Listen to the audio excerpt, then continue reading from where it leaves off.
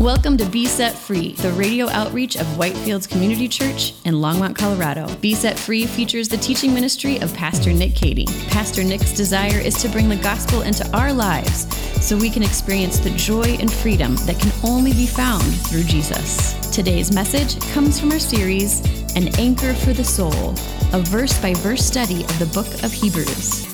Here's Pastor Nick. Now, I don't know what that looked like, but I just like to imagine that God made him some pretty sweet leather pants.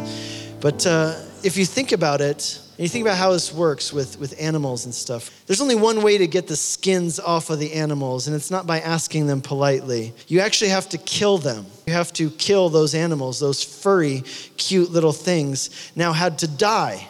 Not because of something that they did, but because of something that these other people did. On the one hand, Adam and Eve must have felt better because now their nakedness is covered up, they're clothed. But on the other hand, now they had one more thing to feel guilty about, didn't they?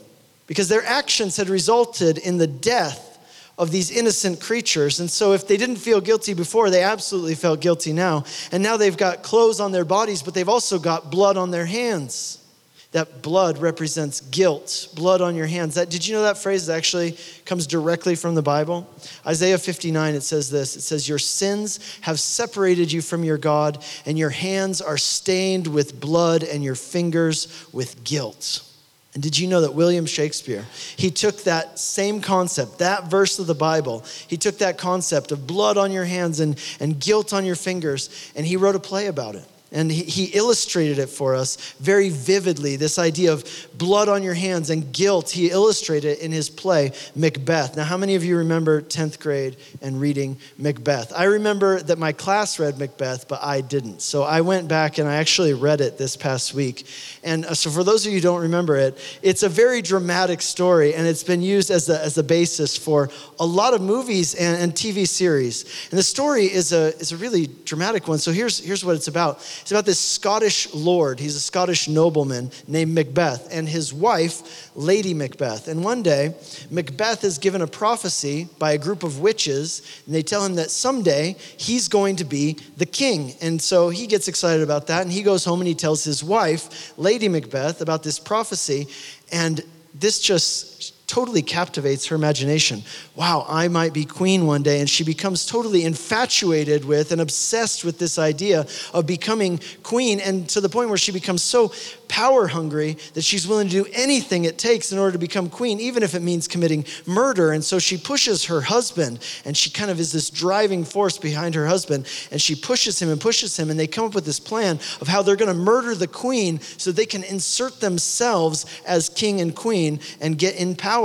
And they actually go through with it. Lady Macbeth drives her husband and kind of pushes him to go and murder the king in his sleep. And he does, and they get away with it. And he becomes king and she becomes queen. But of course, there are some people who kind of become privy to what happened, or maybe people who are threatening their power. And so what do you got to do to stay in power? You have to kill those people too.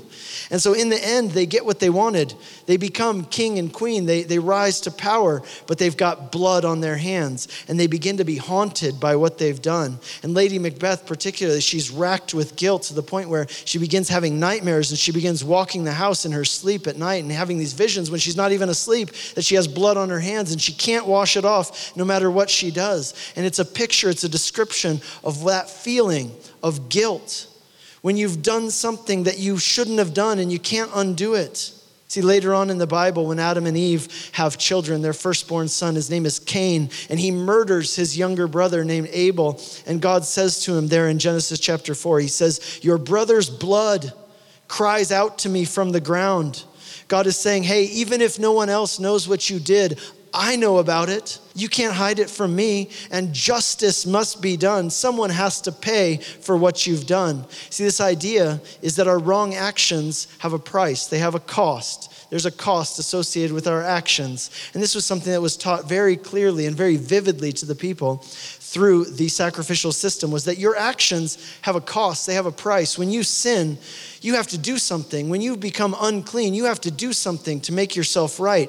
It can't just be, okay, fine. No, something has to be done. A price has to be paid. Your sins have to be atoned for. And the only way to do that is through the shedding of blood. And what would happen is they would take an innocent creature, and that innocent creature's blood would be shed on your behalf. They would essentially stand in for you. They would take your place, and they would die because of what you did. Again, if you didn't feel guilty before, you certainly would now. You see, you learned a very important lesson through this sacrificial system, and that is that your actions don't only affect you, they affect a lot of other people as well. If I do something wrong, it's not going to only affect me, it's going to affect my wife and my kids and a lot of other people who are around me or connected to me. There's a price that will be paid for our actions. And seeing an innocent creature die for what I did, think about how that would affect you. Think about how that would affect your mind. Wouldn't it make you think twice next time before you decided to do something? But here's the thing that I think often gets overlooked in this whole thing, is that animals were and still are very expensive, right? So think about this. Most people in those days, they didn't have bank accounts and investment accounts, and so they would keep their money in their assets. And one of the main assets that people kept was livestock, and those were liquid assets, that could be traded or could be dealt with. If you had a lot of animals, that was like having a lot of money in the bank. Now, right now in Denver, they're having the National Western Stock Show. So I went on the internet and did a little research. The average price for a bull at the National Western Stock Show, if you're going to go down there, is $4,000 to $5,000. So a bull was one of the animals that was required for atonement for sin, for sacrifice. So $4,000 or $5,000, somewhere in that range. Now imagine if every time you sinned, you got a bill in the mail for $4,000. Do you think that would change the way that you think about your actions? See, one of the best ways to get a person's attention is to hit them where it hurts, right in the pocketbook. And that's what the sacrificial system did. One of the things that blood represented was that when you sin, there's a cost, there's a price that must be paid. And if you're unable to pay that price, well, then what happens? You accumulate a debt. See, blood represented guilt and debt. It also represented defilement. See, blood speaks of defilement because blood represents death. According to the Old Testament law, if you touched a dead body, whether that was a human or an animal body, touching a dead body would defile you. And so think about this. In order for you, the only way for your sin to be atoned for was through sacrifice. In order for you to become clean, in other words, that means that it requires another person to become defiled so that you can become clean. Now just let that simmer in your mind for a little bit. The priest became defiled in order that you could be cleansed. And that's a picture of Jesus. That's a picture of what Jesus did for us. So blood, on the negative side, it represents death. It speaks of brokenness and guilt and defilement and the cost of sin. But on the other hand, blood represents something very positive. And so that brings us to our second point, which is the extent of God's love. See, not only did blood represent something very negative, it also represented something very positive. Blood represents life. The Bible says that life is in the blood. You can't be alive. If you don't have any blood in you, you're not going to be alive. Blood represents life. If you've ever seen a baby being born, there's a lot of blood involved. And all of us, that's how we came into the world. We came into the world through the shedding of blood. When someone sheds their blood voluntarily, it is a sacrificial act, it is a life-giving sacrificial act through which you give life to another person. Here's what the Bible tells us. It tells us that God shows his love for us in this, that while we were still sinners, Christ died for us. It says, this is how we know what love is. This is how we know what true love looks like. He says, Jesus Christ laid down his life for us. See, when we talk about blood, not only does it show us the depth of our problem, it also shows us the extent of God's love. It's through the shedding of Jesus' blood that we are born again to new life spiritually. This is the most affirming, positive message in the world, that God loves you so much that he was willing to die for you. Jesus told his disciples, greater love has no one than this, that they would lay down their life for their friends. So the gospel, it both affirms that sin is really, really bad and that God's love is really, really big. See, the message of the gospel is that your sin, my sin, it's so serious that God himself had to die for you, but that he loves you so much that he was glad to die for you. And that brings us to our third and final point, which is this: how this changes everything. How this changes everything. This changes everything for three reasons. Number one, it changes everything because it means that you can be truly forgiven. You can be truly forgiven. Verse 22 says that without the shedding of blood, there is no forgiveness of sins. There are a lot of people today who sense their sin, but they try to deal with it in a lot of different ways. I think that, the way that God deals with sin is in various different ways. So for example, one way that people would say that God deals with sin is by simply overlooking it, right? Just kind of ollie oxen free type of thing, right? That all those commandments and the things that he said, they were more like suggestions. And if you do them or don't do them, doesn't really matter. But see, that neglects, that overlooks the fact that God is absolutely a God of love, and at the same time, he's also a God who is righteous and just, and he can't just overlook sin. He can't just say that it's no big deal. Are you looking for a resource to help you answer some of the most difficult questions about God in the Bible? Then we've got good news for you. Pastor Nick has written a book called The God I Won't Believe In, Facing 9 Common Barriers to Embracing Christianity. In this book, Pastor Nick deals directly with some of the biggest questions people struggle with, such as how a loving God can allow innocent people to suffer, whether God condoned genocide in the Old Testament, or whether the Bible encourages the suppression of women and minorities. Does the Bible really say that some kinds of love are wrong? And is there any actual proof that God exists or that the Bible is trustworthy? Pastor Nick addresses these topics and more in this book, which is a great resource for anyone who wrestles with doubts or has concerns about these topics. And it is a great resource for those who want to help others who have questions about these topics. So to purchase this book, search for The God I Won't Believe In, Facing 9 Common Barriers to Christianity, wherever books are sold, or visit nickcady.org. To celebrate the release of this book, we are offering a free copy of the book as our gift to any of our listeners who make a donation of any amount to support Be Set Free Radio at besetfreeradio.com. And now, back to today's message. Or some people would say that maybe a way that sin is forgiven is through contrition. Right? Contrition, like as long as you feel really, really, really bad about what you did, and as long as you say you're sorry, then it's going to be okay.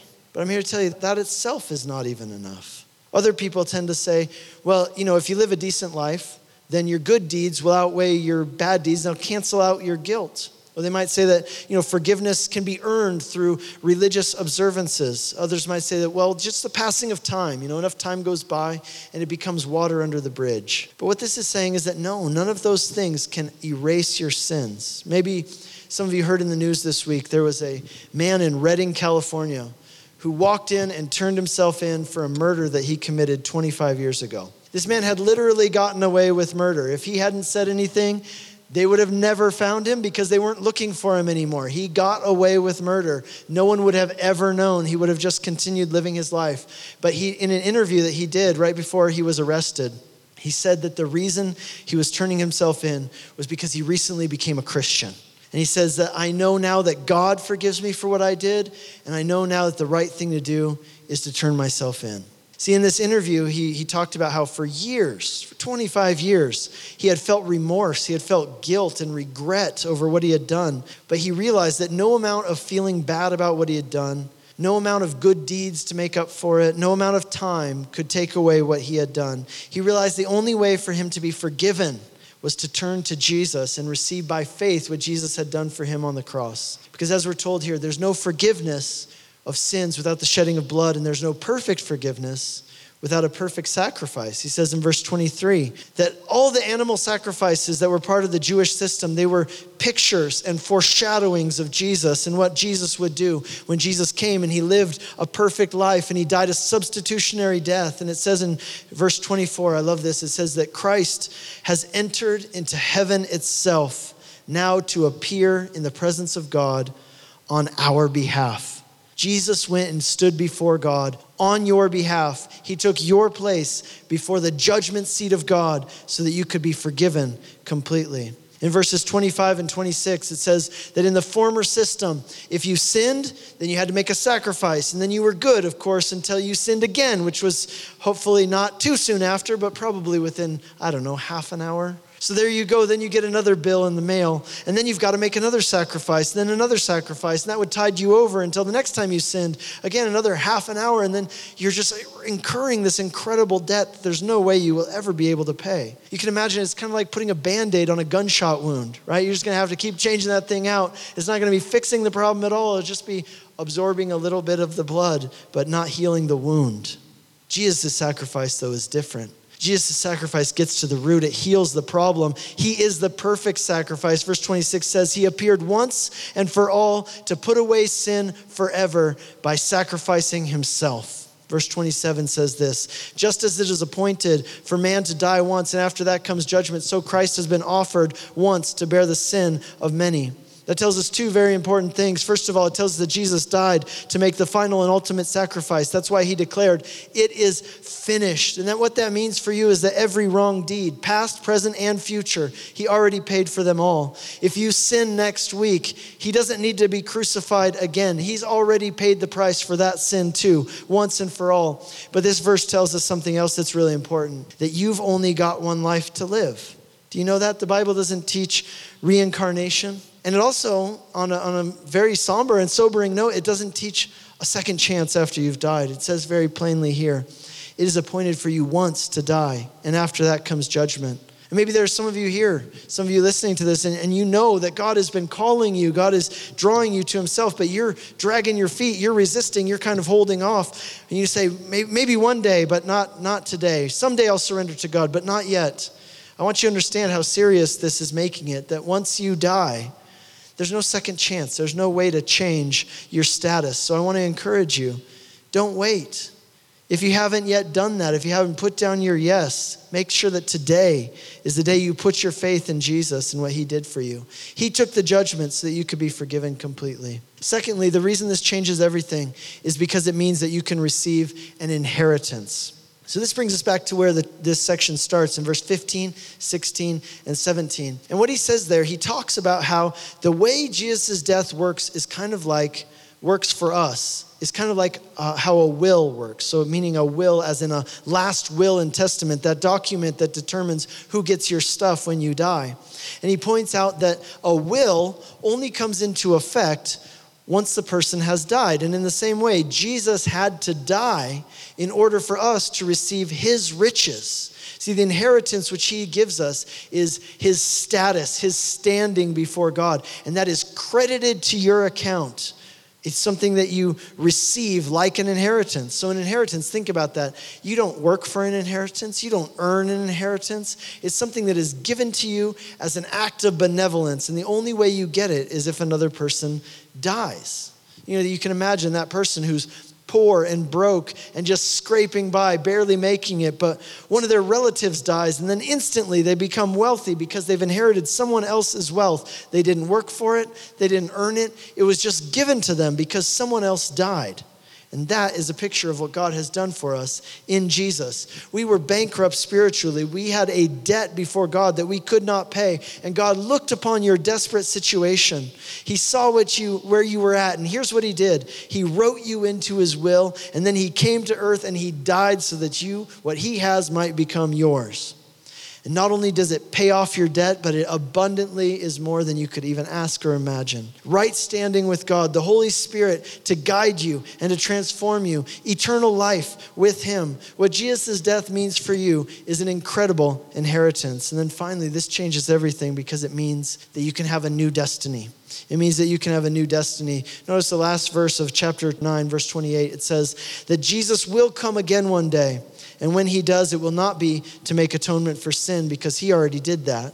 It's done. When he comes again, it will be to save those who are eagerly awaiting him. Now, I love that description. That's a description of what it means to be a Christian, by the way. To be a Christian is to be a person who is eagerly looking forward to the coming of Jesus. You know, one of the mantras, one of the slogans that the early Christians used was this phrase, is the Aramaic phrase, Maranatha. And what it means is, come, Lord, come, Lord. And what it meant, it expressed this desire. Lord, come quickly, come soon. We want you to come back soon. We look forward to your coming. See, the Bible teaches us that Jesus will indeed return one day to judge the world and to save those who are his. And so one of the litmus tests that the Bible gives us to ask ourselves, to see where we're at with God, is for us to ask ourselves this question. Does the prospect of standing before God one day, does that fill you with fear and anxiety, or does that fill you with joy and expectation? If you have put your faith in Jesus and embraced him as Savior, then that means that he has taken your judgment. He stood before God on your behalf. and you have received an inheritance in him with the saints. And so for you, the prospect of standing before God is not something that should fill you with anxiety or fear, but it should be glorious and joyful, something that you look forward to. If, on the other hand, you're a person who says, I don't know, I'm kind of scared, I'm kind of anxious to stand before God. I don't know if I've been good enough, you might say. I don't know if I've done enough. Let me tell you that response is a great sign that you have not yet trusted in Jesus for your salvation, that you're still looking to other things, other ways to deal with your sin and find salvation, and they won't work. You see, to be a Christian means to have a new status before God, a status which changes your destiny forever. I'll just finish with this. This is a true story. It was in a book called On the River Kwai, and then it was made into a movie called To End All Wars. And it's a true story about some American soldiers who were in World War II, and they became prisoners of war in Southeast Asia. And so they were put in this POW camp, and then they were in this camp, and during the day, they were forced to work, and they were building a road. So they were forced to work every day, and so at the end of one of their days of work, the guards gathered up all the shovels, and they counted the shovels, and what they found was that one of the shovels was missing. Now, that's a pretty big deal if a shovel is missing, because somebody, one of the prisoners might be able to use that shovel to escape. And so the guard began yelling at the prisoners and demanding that they tell him, where is the missing shovel? And the shovel, they wanted to know, where's it at? And so the guard said, no one was responding. And so the guard lined up all the prisoners in a line. And he told them, okay, you're going to tell me where this shovel is, or else I'm just going to go down the line. And one at a time, I'm going to shoot somebody in the head until somebody steps forward and tells me who took the shovel and where it's at. So this guard, he took his gun and he went to the first guy in line, and he pointed the gun at this man's head, and he said, where's the shovel? Somebody better tell me right now. And so one of the other prisoners stepped forward from a different part of the line, and he said, I did it. I took the shovel. And so the guard went over to him and demanded to know, where did you hide the shovel? Where did you put it? And the man refused to say anything, and so the guard started hitting him and finally started kicking him on the ground, and finally he shot him and killed him. And later that day, they recounted the shovels, and they realized that none of the shovels were actually missing. They had just counted them wrong the first time. They had miscounted, they had missed one. But that man had given his life to save his friends. That man knew that he was innocent. The other people knew that he was innocent, but that man also knew that if he didn't step forward and say something, that they were all going to die. And so he gave his life so that they could live. And I just want you to imagine being one of those men who knew that the only reason you were alive is because someone else had given their life so that you could live. Wouldn't that change you? Even just hearing that, doesn't that change you? Doesn't that make you want to live a different life? Want to live better and be less selfish? But think about how much that would change you and make you want to live differently. If you were one of those men knowing that there's no way that you could go on living the way that you had been living before, knowing that this incredible price had been paid in order to buy you some time so that you could live.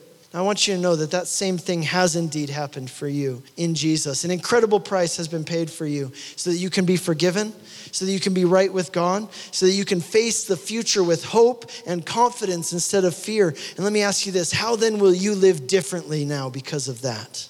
Paul the Apostle said this. He said, the love of Christ controls us because we know that he died for all, and therefore so that those who live might no longer live for themselves, but for him who, for their sake, died and was raised.